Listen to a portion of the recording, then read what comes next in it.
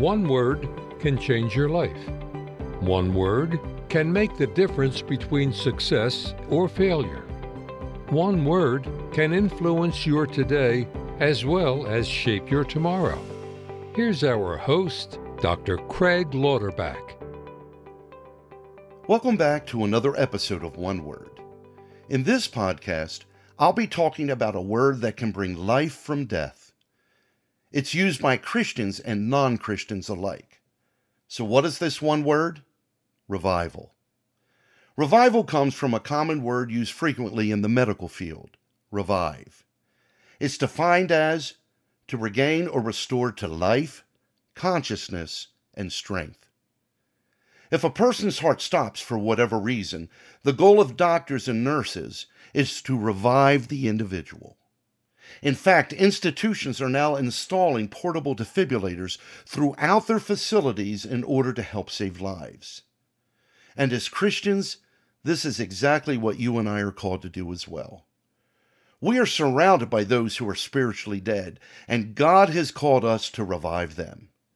This is what Jesus was referencing in Mark's Gospel, chapter 16, verse 15, when he said, "Go into all the world and preach the gospel to all creation." This word gospel also means good news. And what is this good news? Jesus is the world's spiritual defibrillator, providing the way from death to life.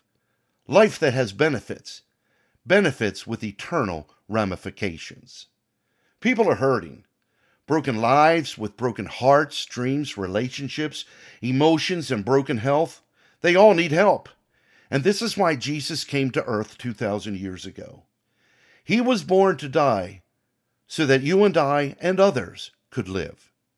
The Apostle Paul states in 2 Corinthians chapter 5, verse 21, that God made him who had no sin to be sin for us, so that in him we might become the righteousness of God. This is the exemplification of grace and mercy, replacing spiritual death with what? Spiritual life.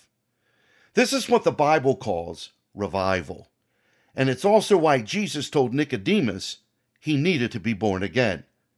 Spiritual rebirth. The world we live in needs reviving. You'll find throughout history there have been many movements of God that have revived those who were spiritually dead, beginning with the day of Pentecost. In 33 AD, God poured out his Spirit on 120 believers who were gathered in an upper room. This phenomenon ignited a chain reaction which empowered Christians to live, speak, and minister just like Jesus. The result was many were spiritually revived. This revival carried over until 476 AD, which was the beginning of the Dark Ages, lasting until 1453 AD. It was a time when hearts and minds were distant from the things of God.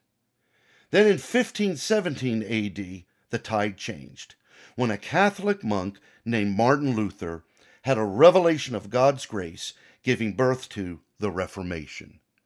Following the Reformation, there were three great awakenings in the 1600s, 1700s, and 1800s, revealing the world's need for a Savior, and we know his name, Jesus Christ. Then in the 1900s, there were a series of revivals, beginning with the Welsh Revival, Pentecostal outpouring, charismatic renewal, the Word of Faith movement, and then the Father's blessing.